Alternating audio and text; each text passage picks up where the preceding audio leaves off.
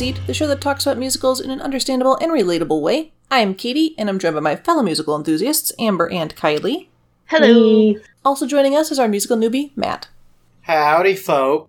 And on this week's episode, we are covering Miss Saigon. Yes. So, Miss Saigon is by Claude Michel Schönberg, Alan Boublil, and Richard Maltby Jr.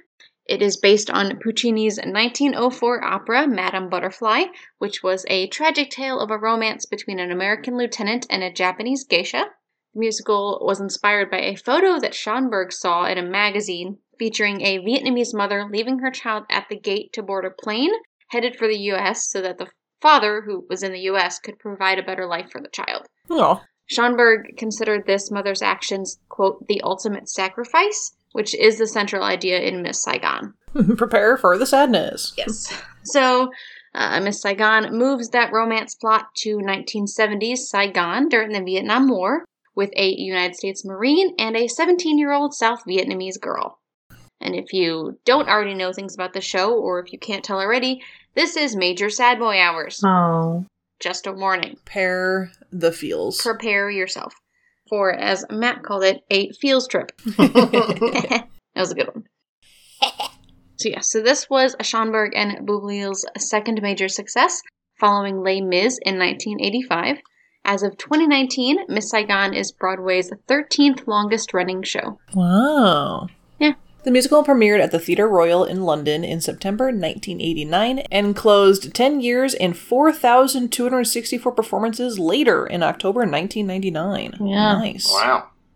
The original cast featured Lea Salonga as Kim, who you might know as the singing voice of Disney's Jasmine and Mulan. Ooh.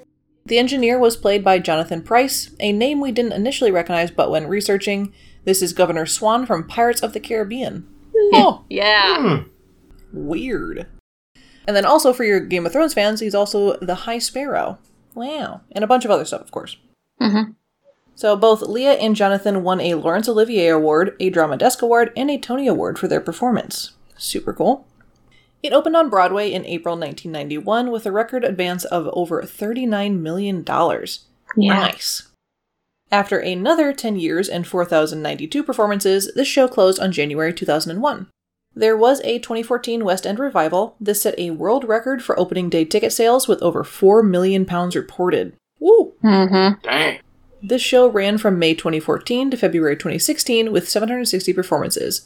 This show was the debut for Eva Noblezada, who played Kim, and who we've also seen in Hadestown. She is amazing. She's awesome! Whoop, whoop. There are several soundtracks out there, and all of them are actually slightly different with the lines and things like that, so you'll notice that if you go looking for them. But we are going to be working on the 2014 one called The Definitive Live Recording, which is going to be on our Spotify as usual, which will be linked in the show notes.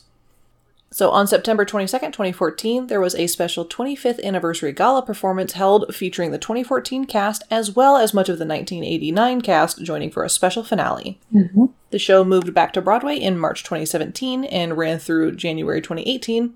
Much of the 2014 cast reprised their roles. Miss Saigon has been performed all around the world, including Stuttgart, The Hague, and Toronto, as well as Australia, Norway, and many more. In several places, new theaters were designed specifically to house this show. Overall, Miss Saigon has been performed in 25 countries, 246 cities, and in 12 different languages. Very impressive. Yeah. Yeah. Yeah, that's pretty cool. Pretty cool. So there have been several other tours across the UK and the US as well. I did see this one a couple years ago here at the Fabulous Fox in St. Louis, and it was amazing. Great performance. Hey. This is the show that pretty famously does have a helicopter on stage at one point. So if you can imagine that, it's pretty intense. It's huge and it's loud and it's incredible showmanship. Like, just wow. So powerful. Wow. It's just wow. That's all I got to say about that. And you can find clips of that scene like on YouTube if you're not familiar with it. So look it up. There have been talks over the years of a film adaptation, but so far nothing has come of it. So who knows? However, there also have been some controversies over this show. I'm sure that's not a surprise. And we do need to talk about them because it's important to be critical of the media you partake in. So Yeah. here's some of that. So there's been criticism over its portrayal of Asians and women in general. The show has also featured several white actors, specifically Jonathan Pryce at the time. that wear eye prostheses and bronzing cream to make them appear Asian. Oh. This is a major affront to the Asian community, obviously, and was called out as such by the Actors' Equity. They actually banned Price from the role. Oh. However, many argued back against this, citing artistic integrity and freedom. The producer even threatened to cancel the show. So after a lot of pressure, the Actors' Equity reversed its decision and allowed the show to go on at the time with Price in his lead role. Yeah. Interesting. The show did have a large, well-publicized international search for an Asian actress to play Kim, but this wasn't done for some of the other roles, like the main male roles of the engineer or Tui, so why just Kim, you know? Right. Since, however, the producers have changed their approach and started focusing on actors of Asian heritage, but, you know, too late, right? Yeah. In general, however, the show has been considered sexist and misogynistic as well as racist and overly stereotypical of Asian Americans. I'm sure no one's surprised by this. Per scholar Wang Yushin, the show promotes and normalizes the image of Asia serving as a low-budget whorehouse for the West, when in fact this was not the norm, but was actually an unfortunate circumstance of the Vietnam War. Scholar Karen Shimakawa argues that Chris sees his and Kim's wedding as a spectacle, while Kim sees it as a binding commitment, and Chris's marriage to Kim versus his marriage to Ellen show assumed supremacy of American law over Vietnamese law, as if Vietnam were just a place for Americans to enjoy rather than, like, its own country. Jeez. Also, apparently, the supposedly Vietnamese lyrics in the wedding sound were once just random sounds. Oh. They were just, like, phonetically based on, like, conversations that they'd had with Vietnamese people, and they just, like, made them up. Oh. And it wasn't until later in the production that they actually redid the lyrics to make them accurate. Jeez. Good lord. Yeah. Rough. Not great. Nancy View of Freedom Inc. stated that if you are a white woman, you should be outraged because this play pits white women against Asian women. We ought to be working together. Fair. The portrayal of women as well. The entire beginning here features women being treated like objects. It's, like, seriously raunchy on stage as the soldiers rough them up and have their way with them, so that's cool. And then there's the one soldier, the quote-unquote good guy, who sees this virginal 17-year-old, buys her, has sex with her, and, like, thinks he's doing the right thing, and the show makes it seem like it's all okay because they end up in love. And so we get this, like, white savior narrative. Not. Yeah. And so even though our main character is a woman of color, she's just so incredibly beaten down and tortured and selfless that it's smothering to watch. And she doesn't even get any justice in the end. Yikes. So, yeah, while people behind and in the show have made steps towards recognizing these issues and others, and even though the show has boosted up a lot of Asian actors into other theater roles, because that is a good thing, it gives them some good roles, I guess, the fight still isn't over because the show itself is still problematic. For heavily featuring Asian characters, none of them are portrayed in a positive light. There are actually still protests about the performances, and so I do strongly recommend, you know, listeners look into this further yourselves if you're interested. There are plenty of resources covering this. This is just a, you know, bit of an explanation as to what's out there. So, yes, this show is toxic, and we recognize that. Like I said, I've seen it, and it was great as far as a theater performance, but also I do recognize that it's not super great as far as, like, a Broadway show, like, such a famous and, like, overproduced show. Yeah, to still be so problematic. Yeah. And it's just continued to be problematic. And so obviously we are covering it because it's popular, it has fantastic stage presence, it's got pretty good music, but it is still important to call out these issues because we don't condone them. Yeah, and we've mentioned that in shows in the past, you know, that have had issues because they were older and they were written in a different time. So we always like to point that out. So, again, judge it how you will, but this is what's going on with the show. Yeah. So just so you guys know and can make your own educated decisions based on that. But with that little bit of information out of the way, we're ready to jump into this show. And also probably a show that would get a mama warning. She has seen it. I'm sure she's familiar with it, but just in, like, terms of the general content, it might, Yeah. It's a bit rough, I would say. So, again, like, Viewer discretion, I guess. You guys ready for this? I don't know. Ready for the sad boy I don't hours. know if I am mentally prepared, but I will try. Okay, here we go. So, it is April 1975, and we are at Dreamland, a bar and brothel in Saigon. Ooh. It is near the end of the Vietnam War. Okay. So we meet Kim, a virginal 17-year-old peasant girl who's dragged in by the engineer, who's the French-Vietnamese pimp who runs the place. Oh. Backstage, the other girls prepare for the night show and laugh off Kim's inexperience in the song Overture/Backstage Dreamland. Then we see several U.S. Marines. They are preparing to leave Vietnam soon, and so they are gonna party it up with their last few nights with these sex workers here in the song The Heat is On in Saigon. Also during that song, we meet Chris Scott, a sergeant who seems uninterested in the whole club scene. He's like too good for that, you know? Oh, yeah. The good boy. He's the quote-unquote good boy. But his friend, John Thomas, encourages him to get with a girl. Meanwhile, the girls are competing for the title of Miss Saigon, and their winner will be raffled off to a Marine. Gross. In the crowd, Chris sees Kim and is enchanted by her innocence. Also gross. That doesn't sound good. No. Yeah, it's not like, oh, love at first sight. It's like, virgin. So the Miss Saigon winner ends up being Gigi Von Tran. She begs her Marine to take her back to America, which annoys him. And the showgirls reflect on their dreams of a better life in the song Movie in the Mind. John buys Kim and a room for Chris, encouraging his friend to go for it. The engineer also encourages this. I wonder why. Then Chris and Kim officially meet in the song The Transaction. Kim is, of course, reluctant, but she dances with Chris. Chris really likes her and tries to pay her to leave the nightclub with him. The engineer interferes, worried that Chris doesn't actually like him and doesn't want to have his way with her, as that is what she is there for. So, Chris allows himself to be led to the room with her in the song The Dance. They spend the night together, in the biblical sense. Afterwards, she falls asleep and he watches her. Gross. He asks God why this had to happen now. Why did he have to meet this great girl right before he leaves Vietnam? In the song, Why God Why? Yep. You're like, yeah, he's a great guy and he didn't want to do it. He did it anyway, so. When Kim wakes up, Chris tries to give her money. She refuses, saying that it was her first time and she doesn't feel right taking his money. And then she tells him her story. So she grew up in a small village, she lost her family.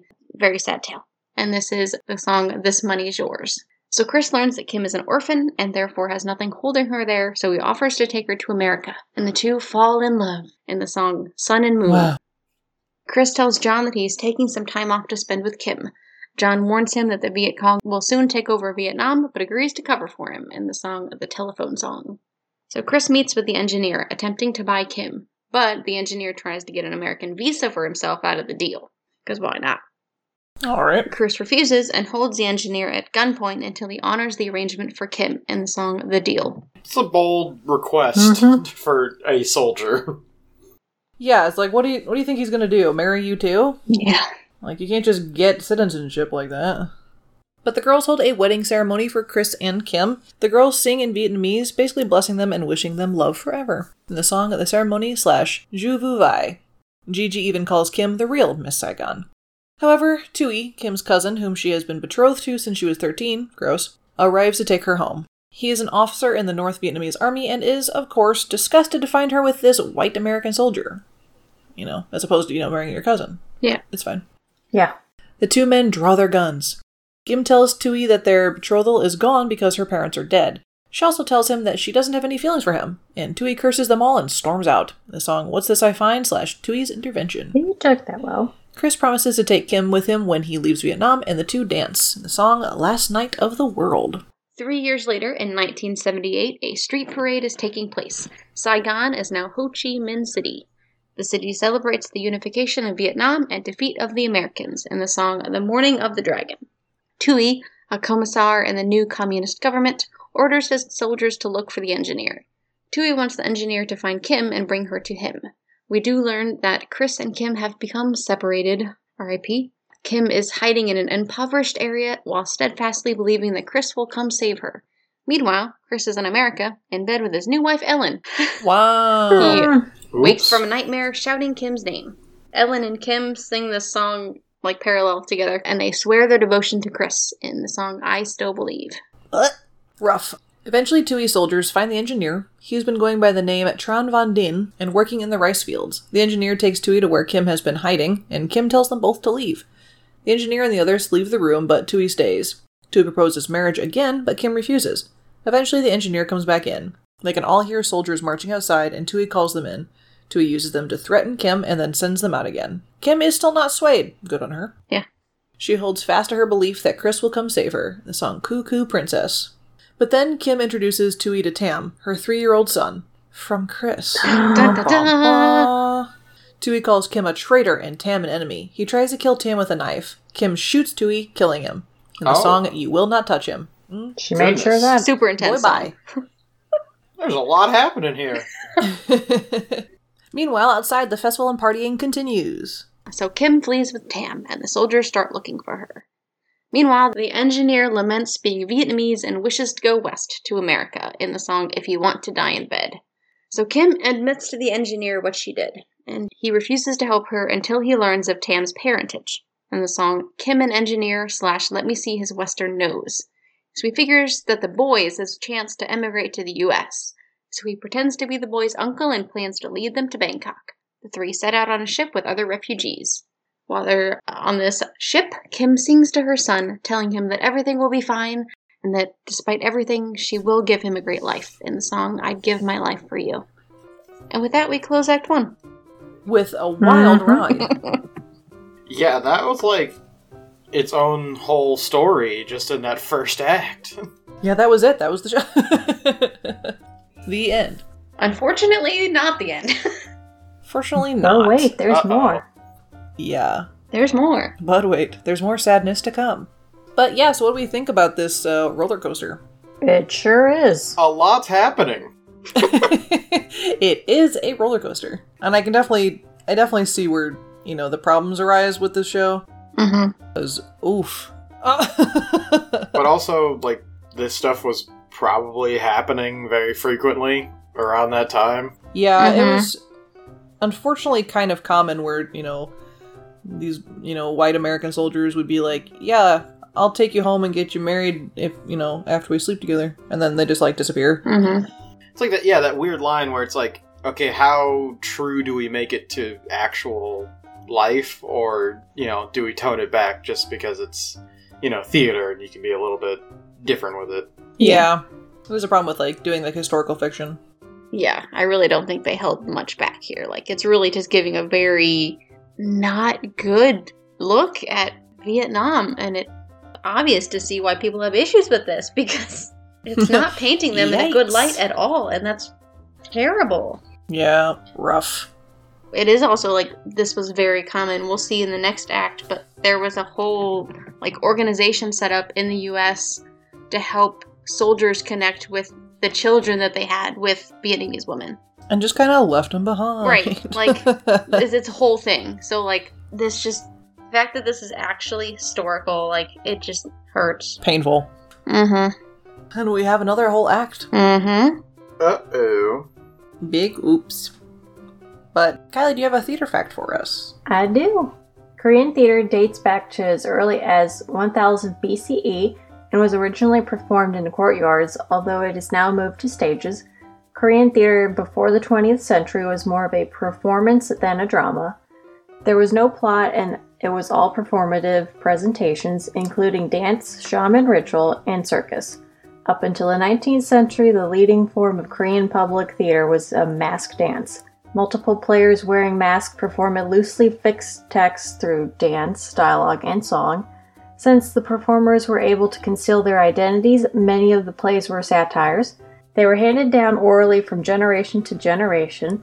After Korea opened its doors to foreign countries in the late 19th century, the first modern indoor theater was built in 1902 and newer plays started to come through. Interesting. Mm-hmm.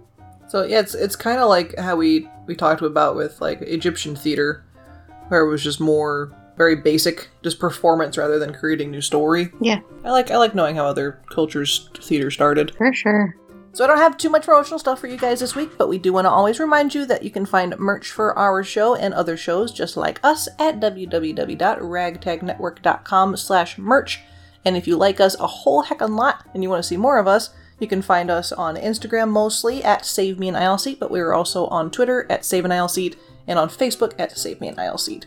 So go check out us there. We're cool. We are super dope. But I believe that will wrap up our intermission part. Are we ready to emigrate into Act 2? Maybe? Just continue the fields trip. Fields trip. On the fields train. Choo-choo. There are no brakes on the fields trip. Oh no. There are none. Just constantly downhill. Oh no. Yeah. Starting off in Atlanta, Georgia, where John now works for an aid organization that tries to connect Boy Doy, which are children conceived during the war, with their American fathers, in the song Boy Doy. He learns that Kim is still alive and tells Chris, who is relieved to hear this.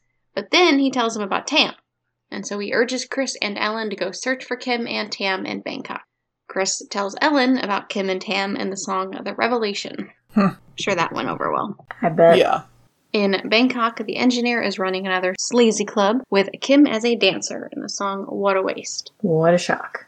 So Chris, Ellen, and John arrive in Bangkok looking for Kim.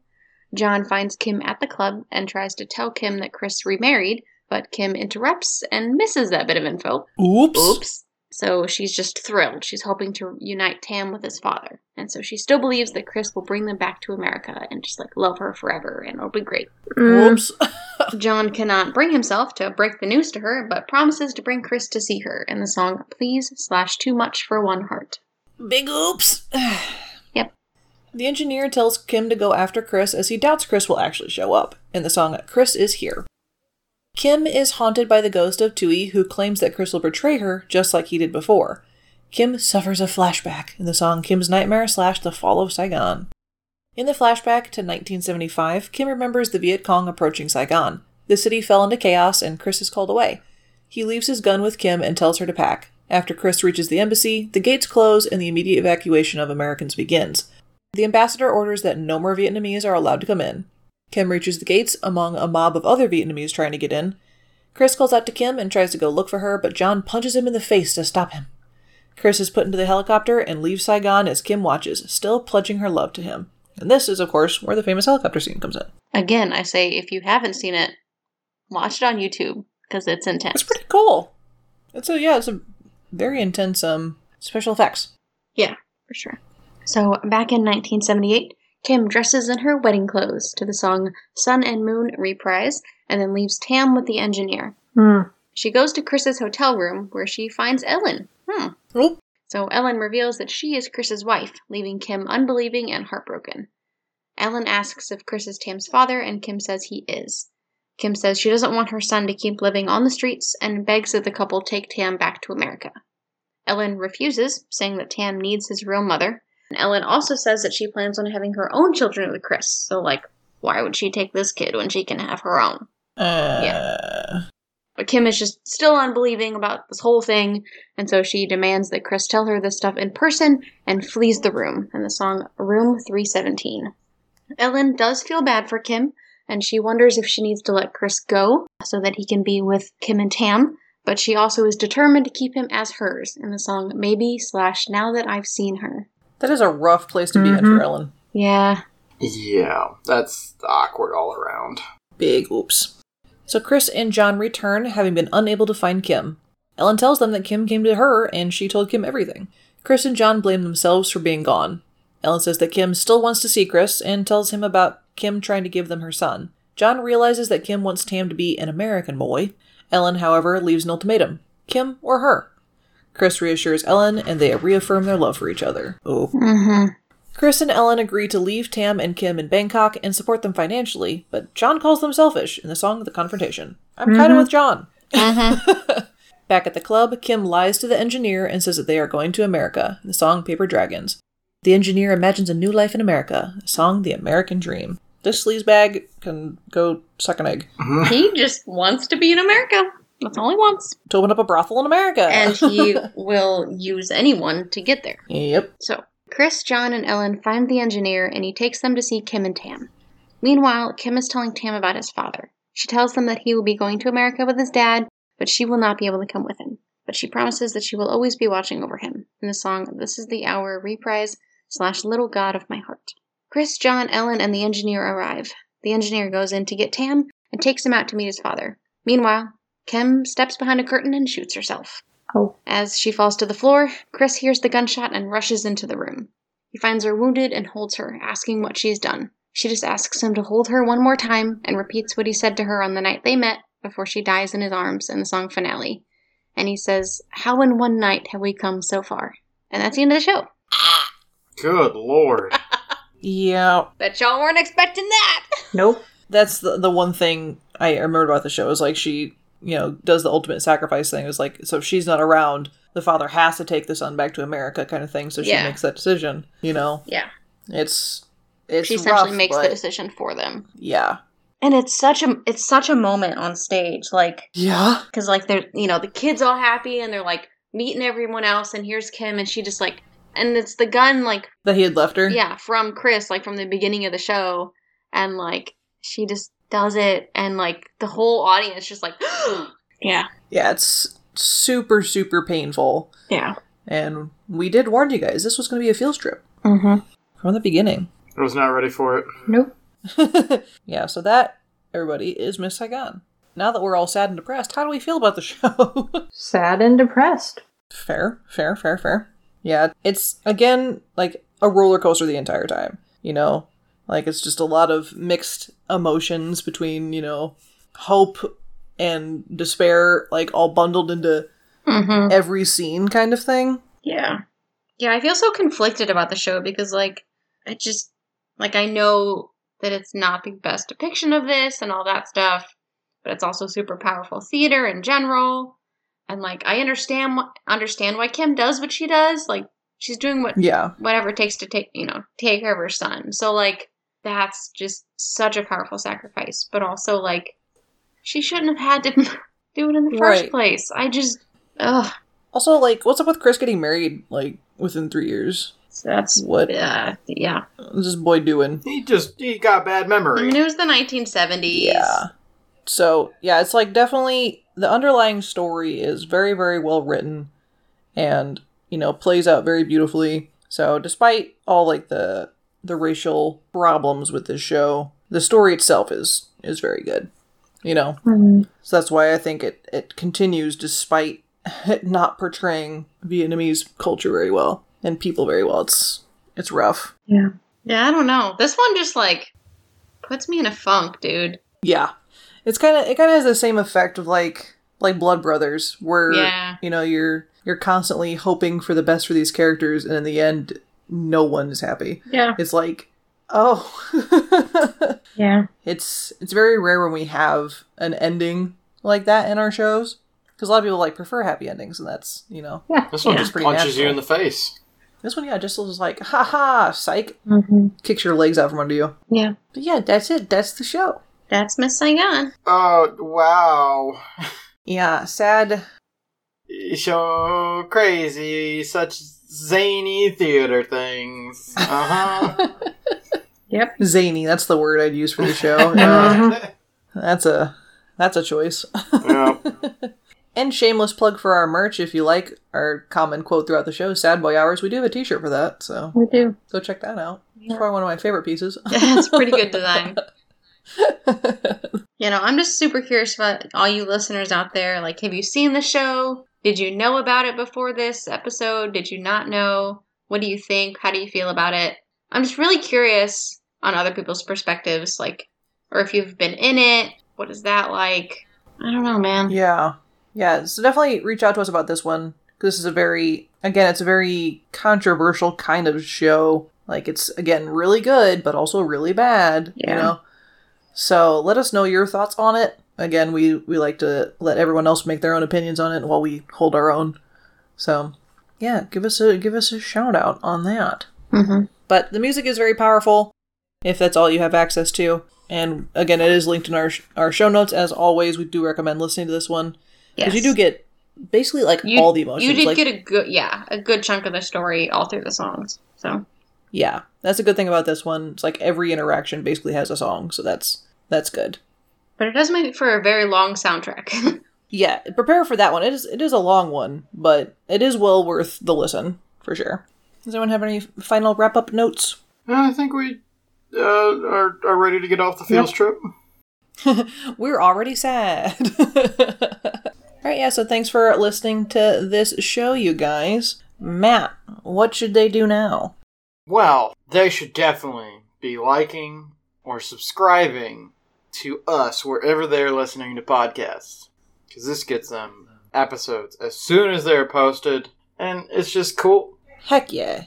And Kylie, what else should they be doing? Well, they should go onto Apple and make an account, and then leave us a 5-star review. And then, of course, the next thing you can do is tell everyone about our show. So, your friends, your family, your coworkers, anybody that you have acquaintances with. I didn't have a good extra additive because the show's too sad.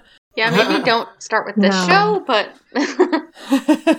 Yeah, so just, tell them about our show, and if they have seen this show, tell them to listen to it. We can get their opinion about it, stuff like that. It is the best way to help organically grow our audience, so we really appreciate any and all help that you can give us. Yeah. Yee! And like I said, I really want to know what you think about the show, so please reach out to us. The best way to do that is to email us at savemeanaisleseat@gmail.com, or you can find us all over the internet as per usual. We're on Twitter at SaveAnAisleSeat, we're on Facebook at SaveMeAnAisleSeat, we're on Instagram at SaveMeAnAisleSeat, and you can find us on YouTube under the Ragtag Network. Whoop whoop! And if you want to know more about what's going on in our lives and the lives of the rest of the podcast on our network, you can go to our website, which is www.ragtagnetwork.com. It's also where you can find our Sad Boy merch and other merch as well. Just add a /merch onto there. Again, that's www.ragtagnetwork.com. So you can see the other shows that we've got going on and future projects that we've got going. So yeah, just give it a little look-see. But I believe that's all we have for you guys this week. So sorry to leave you on a sad note, but we hope you enjoyed it anyway. But thanks for listening to this episode of Save Me an Aisle Seat. We'll catch you next time. Bye-bye. Bye. Goodbye. Just sobbing in the background.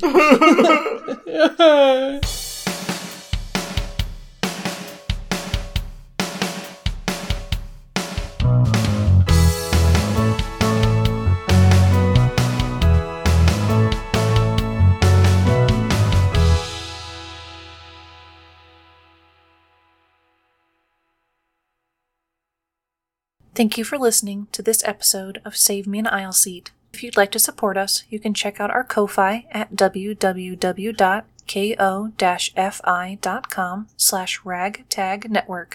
For more episodes and shows like this, go to our website at www.ragtagnetwork.com. This show is brought to you by the Ragtag Network.